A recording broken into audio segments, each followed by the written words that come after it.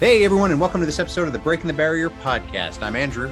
I'm Zach, and I feel supremely unqualified to be talking about fitness right now, Andrew, because I've been really lazy the last week or so since we last spoke. Yeah, That's okay. I feel like after your year so far, it's probably like a good thing. I had Daryl message me today, and he said, "How are the legs feeling?" And I said, "Legs are feeling good. Legs are feeling back to normal." He said, "Any desire to go for a run?" And I said, "No." The desire comes, and then I eat something until it goes away. So, Okay. Okay. Yeah. That's you may have a problem, but that's fine. It's just, yeah, I'm enjoying a break. I'm enjoying a break from running. I do kind of miss it, but it's winter now in Australia. It's very cold in the morning. Getting up at 5 o'clock in the morning to go for a run is tough. No, I just need to find my mojo a little bit, I think. I hear that, man. I definitely hear that. Like I was meant to go out yesterday. I did. I was meant to go out for an 8 mile. It's like a 13-kilometer progression. So you just start off one pace and you just keep getting faster and faster as you finish up. And I set my alarm for 7 o'clock. I know it's not terribly early, but I woke up and it was cold and Erin was right there. And I was like, you know what? I'm just going to turn my alarm off and snuggle. So I ended up doing my run at like 9:30 instead. But the same thing, like tomorrow I'm going to get up, go to the Yu Yangs and just do like a chasing vert workout. Chasing vertical distance for those of you listening and just run Flinders Peak as much as I can in 65 minutes, but I'm not looking forward to getting up.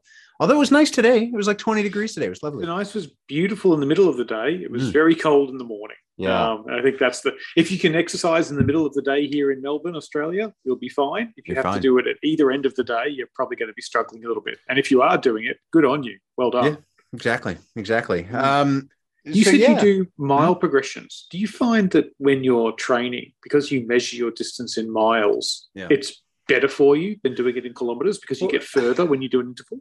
Well, it's funny because I normally would use kilometers to track my workouts, but because I'm training now with Kirk, who is US based, he asked me the question. He said, "Do you mind if we do it?" Like it wouldn't matter, but he's like, "Is it cool if we do it in miles?" So I was like, "Yeah." So he's giving me, mile progressions. And I must admit, it is funny because like, for example, like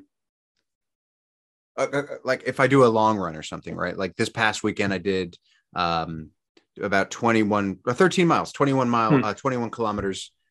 And the first 2 miles was easy. And then it was 1 mile on, 1 mile easy, 1 mile on. And it's funny because I will kind of alternate what I'm gauging it by. So like if I know that I want to run a 10-minute mile, okay, I see the bigger picture, but I still look at a 6-minute kilometer. Or 6:15 kilometer. And if I want to run a 6:45 mile, or what's that, like a 3:50 kilometer, I'm looking then more so at the time it takes me to get from the beginning of the mile then to the end of the mile, rather than looking at keeping a 3:45 or 3:50 pace, because that to me is easier. It's like, all right, you've got a minute to get there. You've got 30 seconds to get there. And then it's funny if you look at my Strava, when you see, for example, if I do 4 miles easy, 4 miles hard or something, the first 4 miles, I'll look at all kilometers. So my first, that's 6.5 kilometers. All my kilometers, the splits are 6:30, 6:40, whatever it is, whatever I'm aiming for that day. And they're all within a second or two of each other. But then when I go in the second half and I start looking at miles, all my miles are within a couple of seconds of each other, but all my kilometers are like really weird. They're all over the place. Yeah. So it makes me look like I'm whacked out depending on what metric you're looking at, which is kind of hard for me to swallow because I love when I'm working on, if I'm looking at keeping my heart rate at a certain level, I'm like, all right, if I want to keep it under 140, I'm going to run a 6:45 pace, and I'm going to keep that pace within a second of each other for the next 10K. But now I'm working in miles, so I'm just like, I can't really do that. So what do you do on your watch? Is your watch showing kilometers, or is your watch showing miles? Or are you wearing two watches? So my watch is showing kilometers just because I've gotten used to looking at that pace. But it's lapping at a mile. So 1.61 kilometers. What? Yeah. You're a madman. I know. It's just like, because I'm like, all right, so I've done 8.05 kilometers. All right, that's 5 miles. Yep. Just, I don't know. There's something wrong in my brain. I think I just like need all these metrics to like tell me something at all times of the day. So it's showing. All right. So it's measuring your distance in meters. Yeah. So, okay. So it's not, your accumulated distance is not going up in miles whilst the pace is showing in kilometers per hour, but your lapping is at, I don't know, Celsius degrees or something. Yeah, right. So my distance is going up by kilometers and meters and kilometers and everything, but it just laps at a mile. Okay, so your distance and pace is kilometers, but your lapping is miles. Right. And when I'm like, say, doing vert stuff, like tomorrow, it'll actually, because otherwise it gets too confusing for me. Oh, because now it's simple. Yeah. Well, yeah, it's just like, okay, well, yeah, right, exactly. Good point. It's like, actually, I don't even know what my watch tells me in terms of vert when I'm climbing. I don't know if it's telling me meters or feet. I can't remember now. But this is how you end up running with an iPad hanging around your neck, just so that you can convert everything and have it on a big display. Yeah, exactly. So I'm like, okay, I've gone 600 meters. What's that in feet? I don't know, 1,800. And then it screws with my head because I know Flinders Peak isn't 600 meters. It's 600 feet. It's like 200 meters. So now I'm just like, oh God, what's happening? I'm going to do distance and pace in kilometers, but I'm going to do elevation and lapping in feet. Exactly. And Kirk probably hates it because I'm like, I'll send him, because after every run, after every workout, I'll give him notes. I'll write notes and I'll just say how I was feeling. And I'll be like, okay, so yeah, today I was aiming for a 150 heart rate at a 430 kilometer pace, and I ended up doing on average like a 730 mile the whole time, and like switching back and forth. Yeah, exactly. He probably doesn't know what the hell. He's probably like, oh, this guy's 430 mile. I know, kilometer. He probably thinks I'm fast as hell. It's like being the worst type of bilingual person in the world, where you're just swapping back and forth at the worst times possible. Yeah, pretty much. Yeah. So yeah, it's kind of it's taken a bit to get used to, but I think I'm there.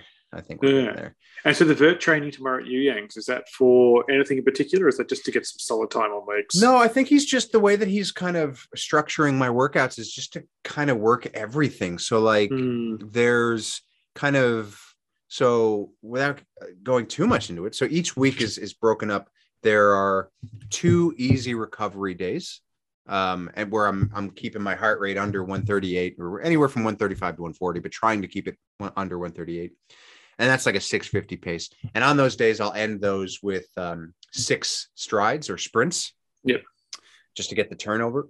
And then there are 2 like kind of quality days. And those days might either be a progression run or a chasing vert run or a, like that 15% incline, like this. Next week I'll do that at 40 minutes at 15% incline at a hard tempo, or a flat / undulating kind of run for 60 minutes, keeping the heart rate in check.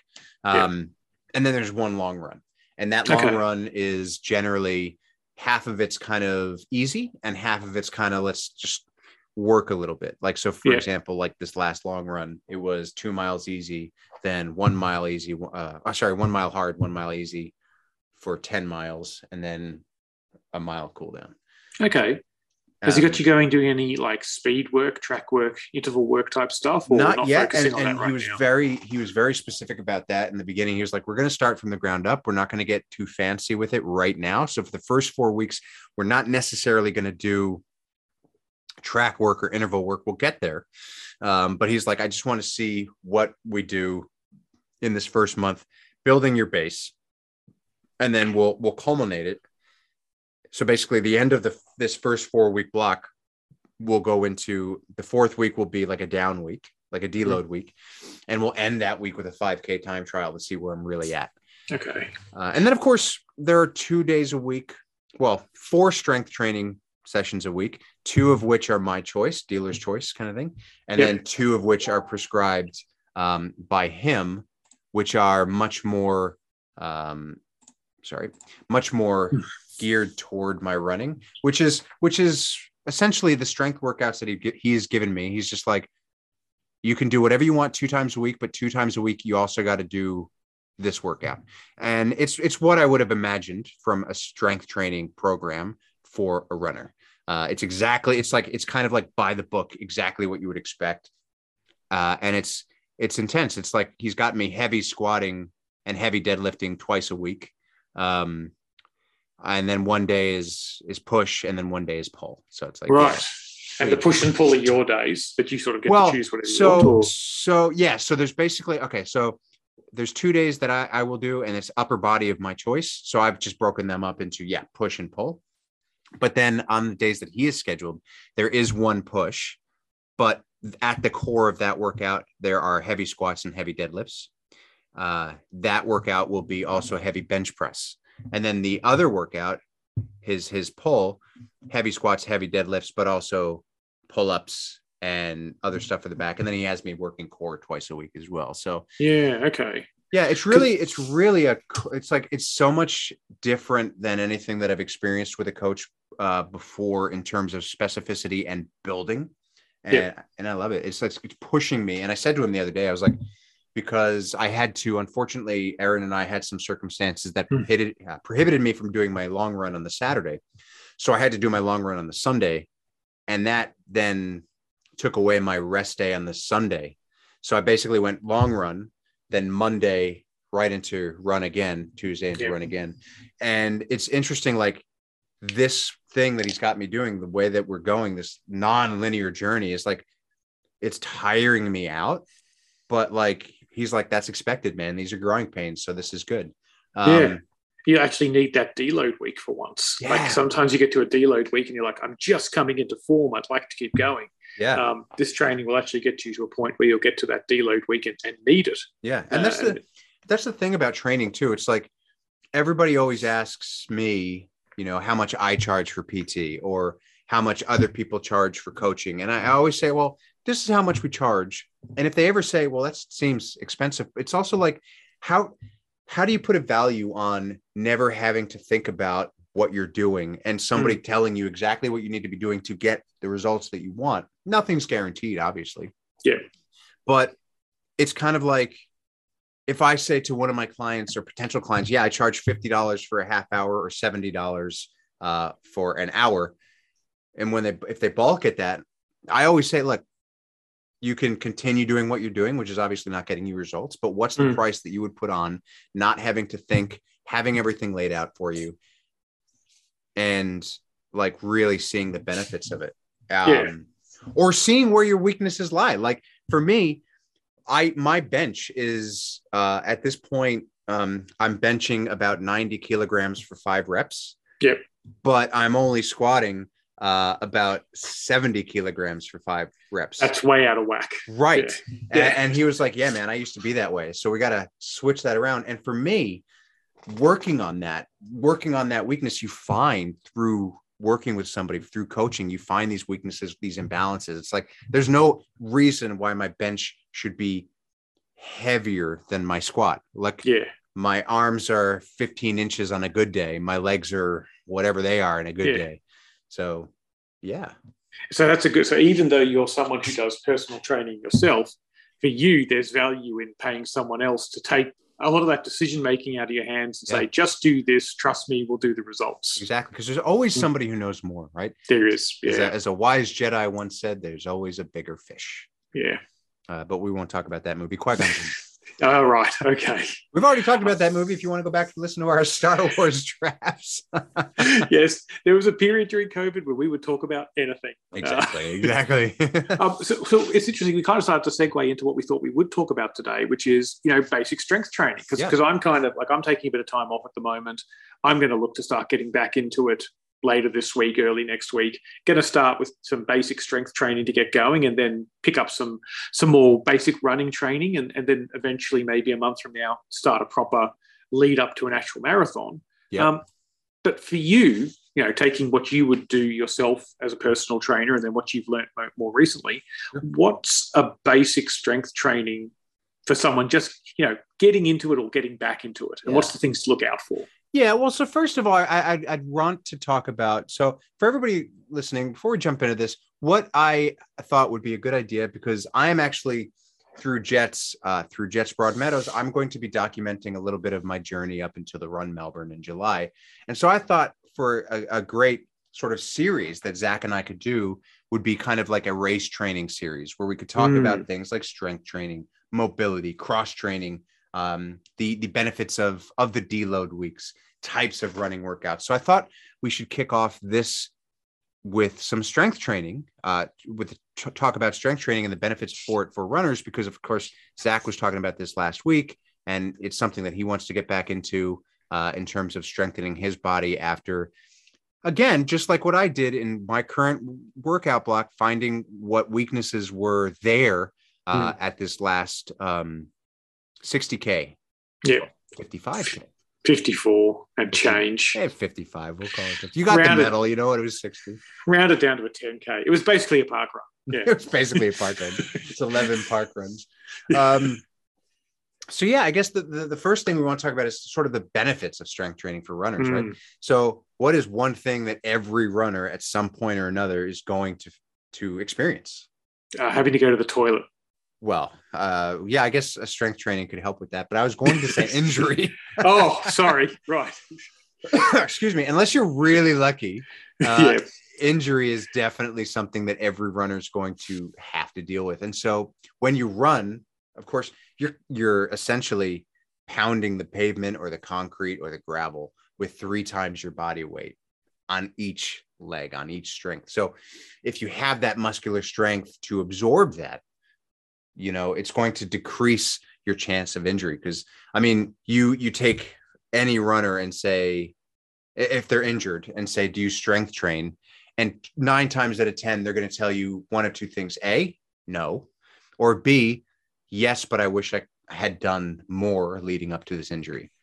And not to say that that's a magic pill. Like, injuries are going to happen. It's inevitable if you're a runner.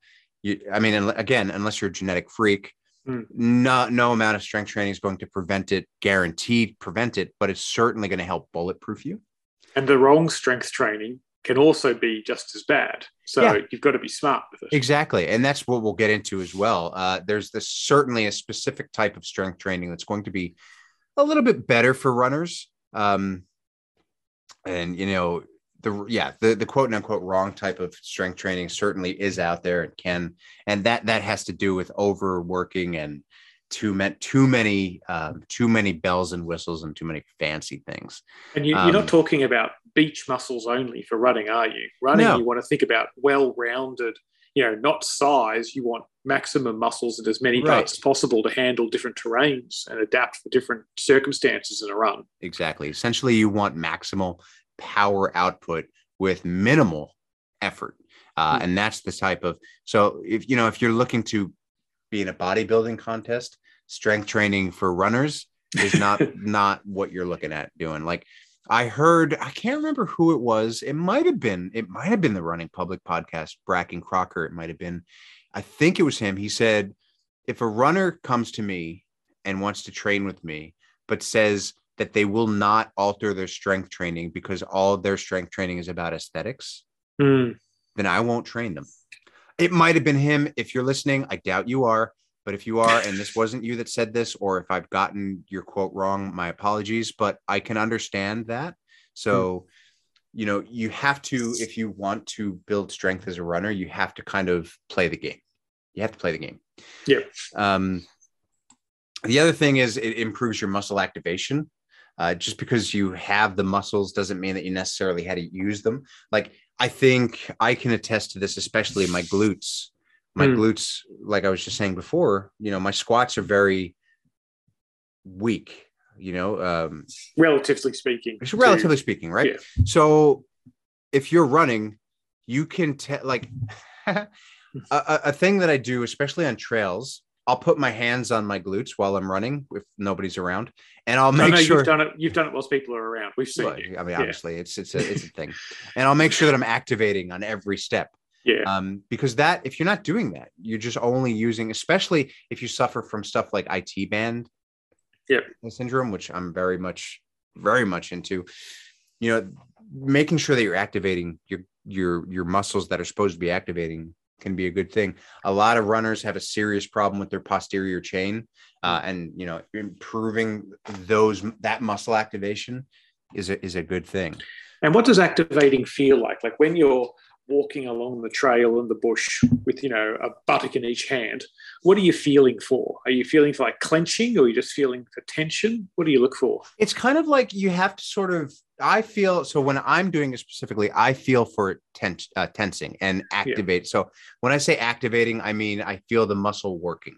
I feel that it's doing something, it's firing, it's tensing up. It's not clenched. It's not permanently flexed, because that's not doing it. No, it's not permanently clenched. Like if you try to run with a permanently clenched butt, it's just try it. Just try it. It's not gonna work. But it's almost like you're using each stride, each step to tense, and that's what's giving you that forward propelling motion. So when you strength train, you're also going to improve your biomechanics, your economy. That's the thing. Again, when you talk about power output, you sort of want to, and I'll address this example later, but say if you do a 10K at 50% effort, the more your biomechanics and running economy and efficiency improve, that 50% effort is going to feel less hard at a faster pace if your economy and efficiency is like spot on. So that's that biomechanics. That's when people always say, when is running going to feel easy? It's like running never gets easier, but you get more economical with it. So you can do more with less. Exactly.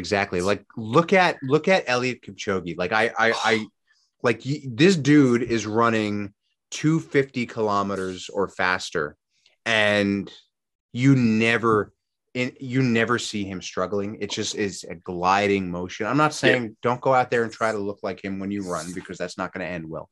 But there is nothing wasted. There's no movements that are unneeded. He's just gliding, and you would never know that he's working as hard as he's working. And then in terms of, and this is the other thing, when you get older, strength training is going to help you out. Because, there's always that running's bad for my knees and this and that. And it's like, it's not. Running is not bad for your knees. It's a myth. The thing that's bad for your knees may be running with poor form or predetermined genetics that will put you at risk for arthritis, all that kind of stuff. Or, you might just age-related decline in muscle mass, that sort of thing. So it's going to be beneficial to help you fight all that stuff and recruit all those extra muscles that are going to help you, instead of putting your knees at risk. Running too far and running too fast when you're older and haven't started properly, that's going to hurt you. And building up slowly is always in control. Exactly. And that's not necessarily running, that's overuse. Yes. That's overuse. And that's, anything's going to do that. You kick the wall 1,000 times in a minute, and that's going to hurt your knees too. Not that anybody's ever tried that. So in terms of strength training, before we get into the type that you want to do, there's a couple of do's and don'ts that I've outlined. So first of all, you want to use your strength program in combination with your running to help you prevent injury, improve your performance. You want to follow a specific running oriented training program for the most effective results. So like we said before, bodybuilding, aesthetics, not really going to help. You do want to focus on your form, your muscle activation. If you're not feeling the desired muscle, like for example, if you're doing a heavy squat and you're not feeling it in anything but your back, that's wrong. It's wrong. It's too heavy and you're not focusing on your form. You do want to practice progressive overload.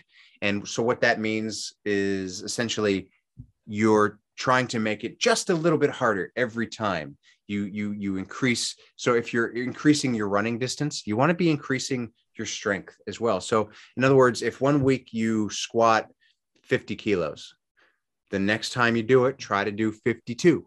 Or if you don't want to increase the weight, try to increase the reps. So if you're doing 5, try to get to 6. That's the big trick, isn't it? It's like, as runners, we're always adding, we're urged to limit it to only 10% more every week as runners, because we always blow straight past that number. But then with strength training, we reach a number that's comfortable and we're like, well, this is it. This is my number now forever. So like, why wouldn't you, as a runner, if you're looking to increase your speed and your distance every week, why wouldn't you try to increase your strength so that your body can keep up with that? And you're right. That's the problem, is that everybody's so focused because look, most runners hate strength training. They run because they want to run. Yeah. But in order to truly get better, in order to truly keep up with your desired effort, you have to work everything together. So you have to increase your strength training as well as just as you're running. And to increase your strength training, you need to record your strength training, which means you need to keep the data points. Exactly. So that is a very good point. Record what you do. Like, it's almost impossible to progressively overload if you don't know what you've done the prior week, because I've been there myself. You look at the weight and you're like, oh, that looks good. And you do it and you're like, oh yeah, that felt good. And then you go back the next week and you probably look at the same number and like, oh yeah, that looks good. Yeah. And next thing you know, you remember that your number is 15 and you never go past it. Correct. And what you should be doing is trying to go up a little bit every time. And if you can't do a big weights jump, like you said, add some reps. Add 6 more reps and then go up a weight. Exactly.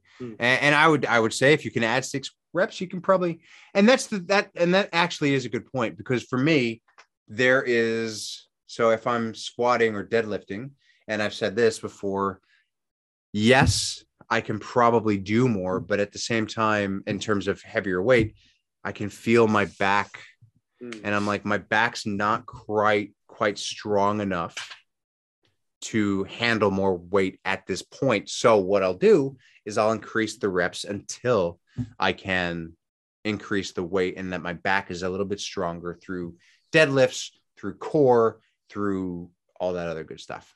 Yeah. And as a rule, with progression overload, if you're adding a little bit of weights all the time, you shouldn't worry about, oh, am I suddenly going to get so big that I can't be an effective runner? I think that's where you'd need to keep an eye on it and go, well, if I can keep adding reps and or weights to my strength training and I'm getting stronger there and I'm not seeing any negative impact on my running at all, then keep going for it. Yeah. If you reach a point where you're so swole you can't run anymore, okay, maybe we'll take a look at it then. But otherwise, keep going. Keep trying to find those little gains. And that's actually, I was going to mention that later on too. So that's another sort. No. This is good. This is good. As they come up, we'll talk about them. This is another myth, is that, lifting heavy will make you big. It's like that is more determined by your nutrition than anything else. So if you're going to lift heavy, you're not going to get bigger or bulkier unless your nutrition is backing that up. So unless you're like, it's all about calories, right? It's not going to make you a bulky person if you lift. And I think that's another thing that people get wrong about lifting and why they don't lift heavy weights, is because they're afraid that they're going to get bulky. But truth is, unless you're eating for that, it won't. You'll get stronger, but you won't get bigger. And if you are getting bigger, there are some people out there that will get bigger just by lifting a weight. Well, then you work on that. You look at what's going on with your body. Yeah. So a couple of don'ts. Don't complete a non-specific strength program and expect it to improve your running. So don't go in there trying to bench press, 12 to 15 reps just because you want your chest to look awesome and think that's going to improve your running. It's not going to. And this is what I was going to say. Don't assume that weightlifting will increase your body weight, slowing you down, because that's going to be all about nutrition. Don't go too hard too soon, because again, same thing. Yes, you want that progressive overload, but same thing with your running. You got to you can't go too hard too soon, because you will get injured. It's, you're putting a strain on your body. And if you go too hard, you'll get injured. And we've done it. For the sake of 2 weeks at the start is far better off than 4 weeks in the middle, just when you're starting to feel some form. and then that injury catches up with you. Well, yeah, exactly. And going back to the running public, Bracken Crocker, he has this great thing that he says, pay now or pay later. So take a week off now, as opposed to 6 weeks off or a month, 2 months off later when you're injured because you haven't taken it slowly in the first section. And then I would also say don't have big long strength sessions on the same day as like a long run. I have no problem with you having a hard strength session on the day of a hard progression or a hard speed workout. It goes back to that, keep your hard days hard and your easy days easy. But if you're running like longer than an hour and a half, 2 hours, probably just keep that as your running day. Sometimes it feels good to like hit the weights before you go to a speed work session or something. You kind of turn up to that speed work session feeling pumped up, and compared to the pressure of running 8 by 800 meter intervals or something like that, the strength training you're going to do is you're not going to feel that straight away. You're going to be able to run on it, and your legs are going to feel pumped up. And especially if you've done something for your upper body as well, you're going to walk around with your chest puffed out a little bit. You're going to feel your posture is going to be better. Well, that's it. Anything you can do to improve your posture is going to help you running. Exactly. And that's kind of like that actually segues really well into the next thing I was going to talk about. What strength exercises should you do? And if we're going to start there, a lot of runners would maybe think, well, if I'm going to do strength, quads, glutes. Yes. But you've got to remember, I will go back to my very first marathon. I was so surprised at the end of that 4.5 hour run, not by how sore my legs were, but how sore my back and shoulders were. Even my core a little bit, because, yes, there's no weight here, but you're still moving that. And that's going to help you, because that's going to help you propel yourself. Because when you run, the things that propel you are your feet, your push off, and your stride, and your upper body. So having that strong, I mean, there are plenty of people that would advocate against bench pressing and stuff, but I would say anything that strengthens your upper body, your back, your shoulders is going to be good for your running, because that's a big part of what you do. I used to get a lot of repetition pain in my shoulders when I did long runs, and you'll see that when you do a marathon event at about the 35K mark, people will suddenly be raising their arms up and swinging their arms around because their shoulders will lock up. Their shoulders will get into this narrow range of movement for 40 odd kilometers. And then you'll do something that'll take you out of that narrow range of movement by a degree or so. And all of a sudden muscles will start to twinge. Exactly. If you can do anything to give your shoulders, whenever I start strength training for running, shoulders are in there from the start. Probably before I do chest, I do shoulders. Yeah. And that's the thing. Like whenever I'm on a long run or a hard run, the first thing that I shake out when I'm feeling a little bit tired is my upper body. Yeah. You want to do those bench presses, the deadlift variations. Even pull-ups are good. Shoulder presses are good. Obviously, you want to hit the things that help stabilize the hips, and your squats, your lunges. Calf raises are obviously great to help with ankle mobility and strength. So any kind of, even stuff like sideways, like crab walks, really great for those glute medials, really great to help strengthen that area so that you can avoid things like IT band. Like a lot of knee pain that is caused by overuse is actually caused by other areas in the body. It's generally, if you're having a knee pain, and this isn't always the case, but a lot of the times if you're having knee pain when you run, it's because something's wrong with either your feet or your hips, that hip area. So those are the areas that you want to kind of increase that strength training. So in terms of the type of strength training that you want to do, so this is like the meat of everything. I know we've talked about everything else for like 20 minutes. So the thing you want to remember when you're working out, you don't have to worry about strength training. Rather, you don't have to worry about raising your heart. You don't want to do quote unquote endurance style strength training, because you're getting plenty of that with your run. There's of course exceptions, But at the very core of it, you just want to focus on strength and power. So you want to look at heavier weights with a lower rep range. That's going to get you the most bang for your buck. Because high reps isn't going to help you build endurance for your running. Running is going to help you build endurance for your running. So you want to focus on the strength. So you're looking at weights that you can do for 4 to 6 reps. You want to be working for those reps. You don't want to be working so hard though that you can't feel it where you're supposed to be feeling it. And you don't want to be working so hard that you can't actually lift the weight. So why do we want that? Why do we want strength and power as runners? Because basically the more power you can generate with each stride while using minimum energy, the faster you can run. So that's the equation, right? Yeah. The more power you can generate, the faster you can run.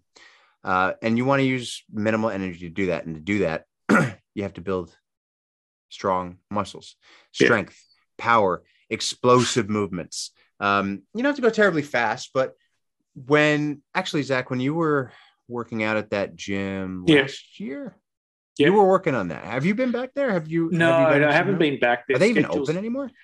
Yeah, they are. Schedules didn't really work out, but they had me doing exactly what you're talking about.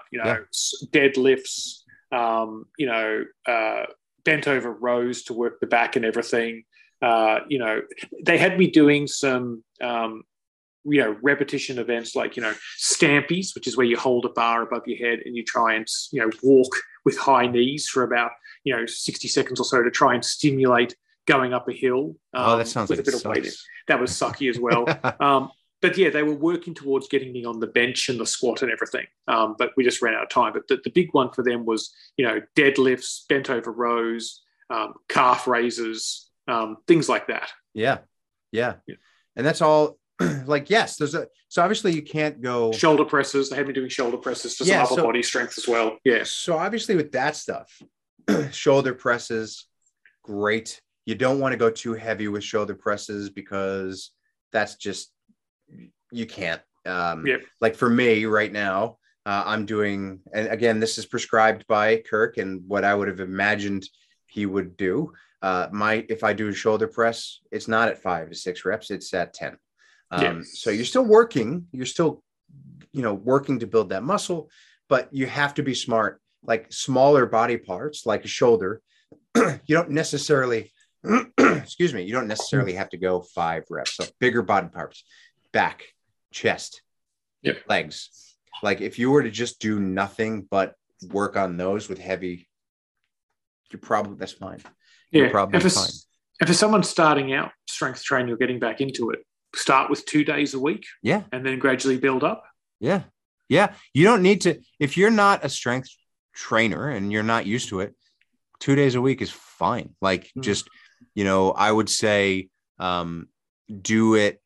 You could have one session on a non-running day, and you could have one session on a hard running day, or you can have both sessions on hard running days, just depending on what you're running. And how much you're running. If you're running 4 days a week to 6 days a week. Yeah. Right. Like I run 5 days a week right now. So like, I have the, I can put the strength training workouts on a hard day and on a recovery day, and no running day, and still have at least one day throughout the week where I do absolutely nothing. It's nice to have that nothing day, because some days you have the days where you're not running and you're like, oh, but I still need to do strength. And it's not the same as having a complete rest day. Yeah. And it's nice. Like you can almost feel your body recovering on those days. And I mean, if injury wasn't a thing, I'd be like, let's run at like 8 times a week. Or like 10 days in a row and then have a day off. But injury is a thing, and most people have to worry about that. There are genetic freaks out there that probably run 10 days in a row before having a day off. But that's not us. That's, if you're listening to this podcast, that's probably not you. And if it is, we'd love to have you on the podcast. So reach out. So essentially when you're increasing your power, when you're lifting heavy like this, you're increasing your power in terms of your watts. So in terms of your power output, so if you lift your weights at near max effort, your body's going to start to generate more power with the same effort on the same lift. And that's going to translate to your run. So like I said before, if you run 10K at a certain power output, you're going to increase your strength when you increase your strength, and then you increase your power output. So the same effort will help you run faster. So if you're running a 10K at 60 minutes, that is, say, we'll say, I don't know, 50% of your effort. Yep. If you're stronger, if you're gaining strength, you can probably run that same 10K in, let's say, just 55 minutes at 50% of your effort. It's not an exact science, but it kind of gives you an idea of what strength training can do for you. Or you can take that 10Ks, that 60 minutes that you run for 10Ks, and you can now start to run for 65 minutes or 70 minutes. It goes both ways. It'll help you run some distances faster, but also if you're being more economical on your running, you'll have more energy left over to start running further. Exactly. And that's kind of the catch-22. If you're an endurance athlete, if you're somebody who wants to run a marathon, if you're somebody who wants to run a 10K half marathon, anything over, well, I'd say anything over a mile, 1,600 meters. If you're somebody who wants to run over 1,600 meters, you should definitely be, I mean, even if you are, there's benefits from strength benefits because you Look just at want sprinters. to keep going. Yeah. I mean, sprinters have, some seriously rocking bodies. Yeah. And that's the other thing, right? So like you look at a marathoner and you can, like an elite marathoner, you better believe that somebody like Eliud Kipchoge is lifting heavy. Yeah. But I wouldn't call him bulky. No, not at all. No. You look at somebody like Usain Bolt, he's probably lifting heavy, but at the same time, he's also not expending all of his energy running, 15, 20, 30 kilometers in one pop. So he's able to keep that muscle mass, and he's eating very differently than an endurance. And he's also a different breed to normal sprinters. Like he's so much taller than a normal sprinter. It stretches out. He's probably weighs just as much as a lot of the people that are next to him looking absolutely jacked. But because he's 6 inches taller, it just spreads that out. But he's still done the work. Exactly. So that's kind of the basic premise of strength training, the type of strength training that you want to do, in terms of rep ranges and sets. For each exercise, you're looking at, like I said, 4 to 6 reps, maybe 3 sets. So an example workout might be, if you're working your legs, 3 working sets of 5 reps for your squats. Maybe, you could do the same thing with your lunges, 3 sets of 5 reps each side. You could do the same thing with a leg press and a deadlift. And, you sprinkle in things like the deadlift, the bench press, on the same day. You don't have to say have one day for legs and one day for upper body. You can do it all. Like if you're pressed for time, dude, do bench press, deadlift, and squat. That's it. 3 sets of 5 reps for each of those. Do a couple of warm-up sets for each one. There's your workout. Chest, bench press, deadlift, squats. Those are the 3 best exercises you can do. If you have extra time, throw in some shoulder presses, throw in some lunges. But at the very core of it, if you're not used to strength training, that's a great place to start. What's an exercise you just would not prioritize at all for running? Strength training for running, what exercise would you not bother with? It's just no point. Any kind of isolation exercise, like bicep curls, chest flies, even leg extensions, right? I mean, or leg curls. I think there are far better ways to work those muscles and get more bang for your buck. Because when you do any kind of isolation exercise, you're only working that one muscle. If you're doing a squat, like you're doing a leg extension, you're working your quads. You're doing a squat, you're working your hips, you're working your glutes, your quads, your calves, your hamstrings. You do a stiff leg deadlift, you're working your arms, your shoulders, your back, your hamstrings, your your glutes, everything. So I would just, if aesthetics aren't important to you and you're just wanting to run and get the best bang for your buck, don't worry about isolation exercises, because they're really not going to benefit you strength wise, because you can't really build strength with isolation exercises anyway. Yeah.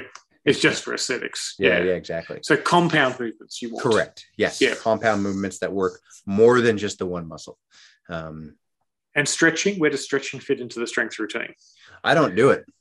Really? I should. No. I'm sure I'm in good company with so many other runners that I don't stretch enough. But yeah, so stretching, I will always say don't stretch and don't stretch like static stretching. Static stretching is the stuff where you hold it for 30 seconds or more. Don't do that before any type of strenuous activity. Do that afterward. Yes. Dynamic stretching before running or lifting. Activation, warming up, getting the blood flow. But yes, stretching is good. Stretching after you run, stretching after you lift, static stretching. Try to get a sweat going when you stretch, hold your muscles for at least 30 seconds to a minute. And, take 10, 15 minutes at the end of your running or at the end of your lifting and stretch your muscles. Do the thing that I don't do, and I probably should. Yeah. A good rule is for every kilometer you run, do a minute of stretching. Yeah. Yeah. That's not a bad way to do it. And, that's absolutely. 2 or 3 stretches done slowly well is better than bouncing around trying to fit in 50 different poses in a 5-minute spot. Exactly. Yeah. Like I've got, in terms of stretching, there's only a few that I really do. I do like a quad stretch. Mm-hmm. I do a hip stretch. So kind of like, you just put your foot on your knee and you just, that one. I do a calf stretch and I do a hamstring stretch. And for my upper body, I just do whatever I need to do. But like 4 stretches for my bottom half. I don't do anything fancy. You can get as fancy as you want. You can do all the yoga stuff. I'm not saying that that's bad. It's like you want to do yoga. If you do it, you're probably going to be better off than I am. Yeah, yoga's good if you can do it, but to do yoga properly takes time. Yeah, exactly. And so the minimum time you're going to spend doing yoga is like 45 minutes. To get a good session in, because there's so many different poses and you got to hold them for X amount of time. But if you want to just do 4 stretches, just do 4 stretches. For your legs, just glutes, hips, quads, hamstrings, calves. That's 5. Those are but I should stretch more. And that's actually on my list to talk about in the next episode or 2 is flexibility and stretching. Flexibility and mobility. Exactly. Yeah. I've got to get my ass into gear on those as well. I was learning about that today, about the difference between flexibility and mobility. And there was a person who was able to contort themselves into these poses, but they couldn't move around. And then another person who was just like so mobile and able to duck and weave and get around all this stuff. And they were both, good in their own way, but depends what you want.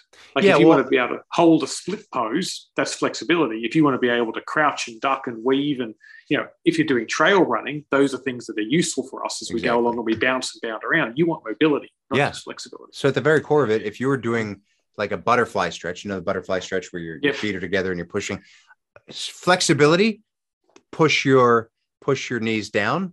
Mobility, push your knees down whilst trying to pull your knees up. Push your knees down with your hands, but use your knees to try to fight that. And that's where you're going to start to build mobility. But just a little tidbit there. A tease for what will come. Exactly. Yeah.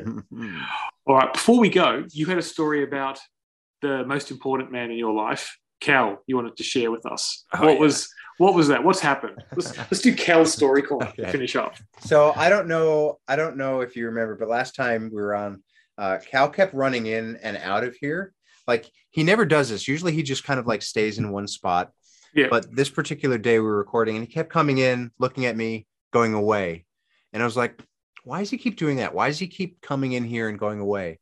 I feel like he's done something wrong and he's like trying to figure out when he's going to get caught. Yeah. And as soon as we got off, I go into the lounge room and I see a bunch of like what looks like wood shavings on the carpet. What the hell is that? Wood shavings in the lounge room. Yeah. And I get a little bit further, and all of a sudden the chunks of wood are getting bigger and bigger. I'm like, what the freaking hell? So all this wood that's been chewed up, bitten, spat out. And I look and I'm like, he's taken my hat stretcher that I use for my Western hats, and he has destroyed it. Like, this thing is 2 solid pieces of wood, like solid pieces of wood. And he has just destroyed this thing. So I'm like, I can still use it, but he's like, greyhound. He's not a beaver. I know. And he's just destroyed it. And like, so I get, and real quick, I look at his teeth, make sure nothing's bleeding. There's no splinters or anything, but I'm just like, because what do you do? Because he doesn't know any better. But he went into my room, took the thing off my bed, and took it onto the carpet and just killed it. And I was like, this is what I get. Yeah. This is what I get for podcasting. You rescued him from a life of, wandering the streets, and this is what he does for you. This is how he repays you. You're now hatless. I know. Yeah. I know. What a toad. Yeah. So that was that. But yeah, that's impressive. I was actually kind of pissed, but I was kind of impressed. Yeah, exactly. It's like a $50 hat stretcher. And good on you for checking he's okay as well. My first instinct would have been just to yell at him. Yeah, well, I checked out and made sure he was okay, and then I was like, I gave him a firm talking to, and I let him out the back for 10 minutes.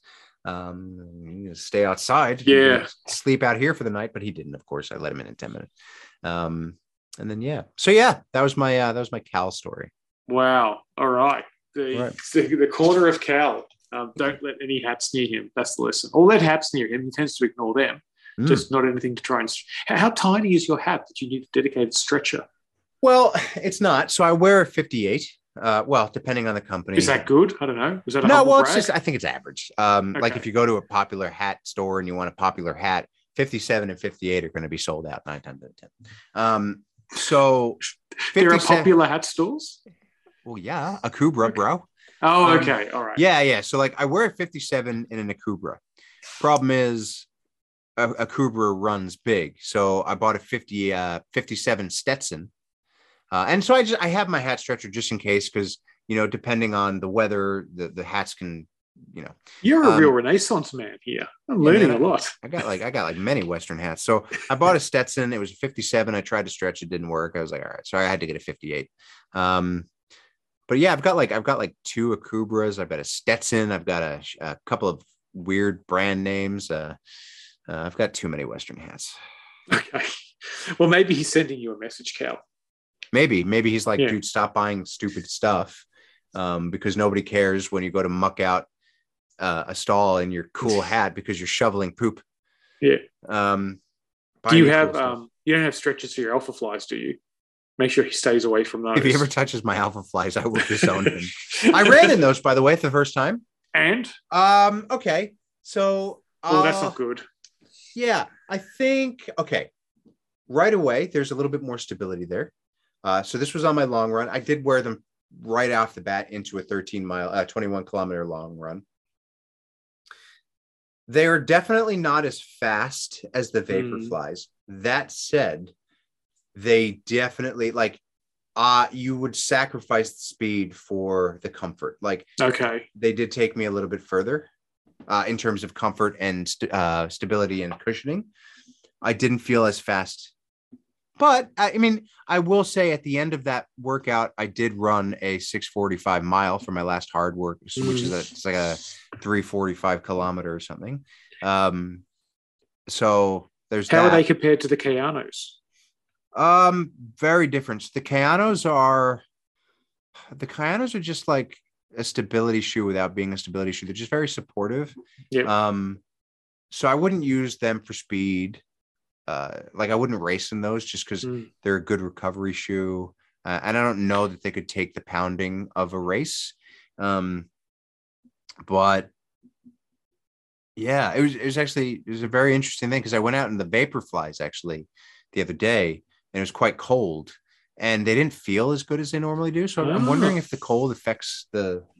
I have read stuff like that the different foam reacts differently to the cold. Yeah. It definitely didn't feel like it was, and this was a newer pair. It didn't feel like it was giving me as much return as I normally get. Wow. Interesting. I'll have to keep a diary on all this. Yeah. I'm really interested to see how the Alpha Flies go in terms of durability and wear. Yeah. And how much do you get out of them compared to the Vapor Flies? I'm going to try. So I've got a plan. So I'm going to try to wear them for my long runs.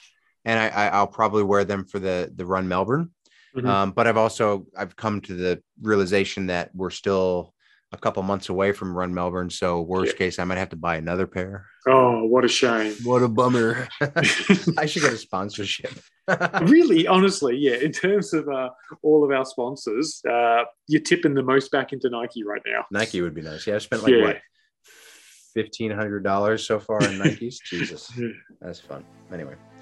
All right. Well, look, everybody. So that was our first episode in terms of what I'm going to call the racing series in terms of training. So that was our racing series on strength training, and this is all going to lead up to the Run Melbourne. So hopefully we do a couple more episodes leading up to July. Yeah. Now we're going to lift our output.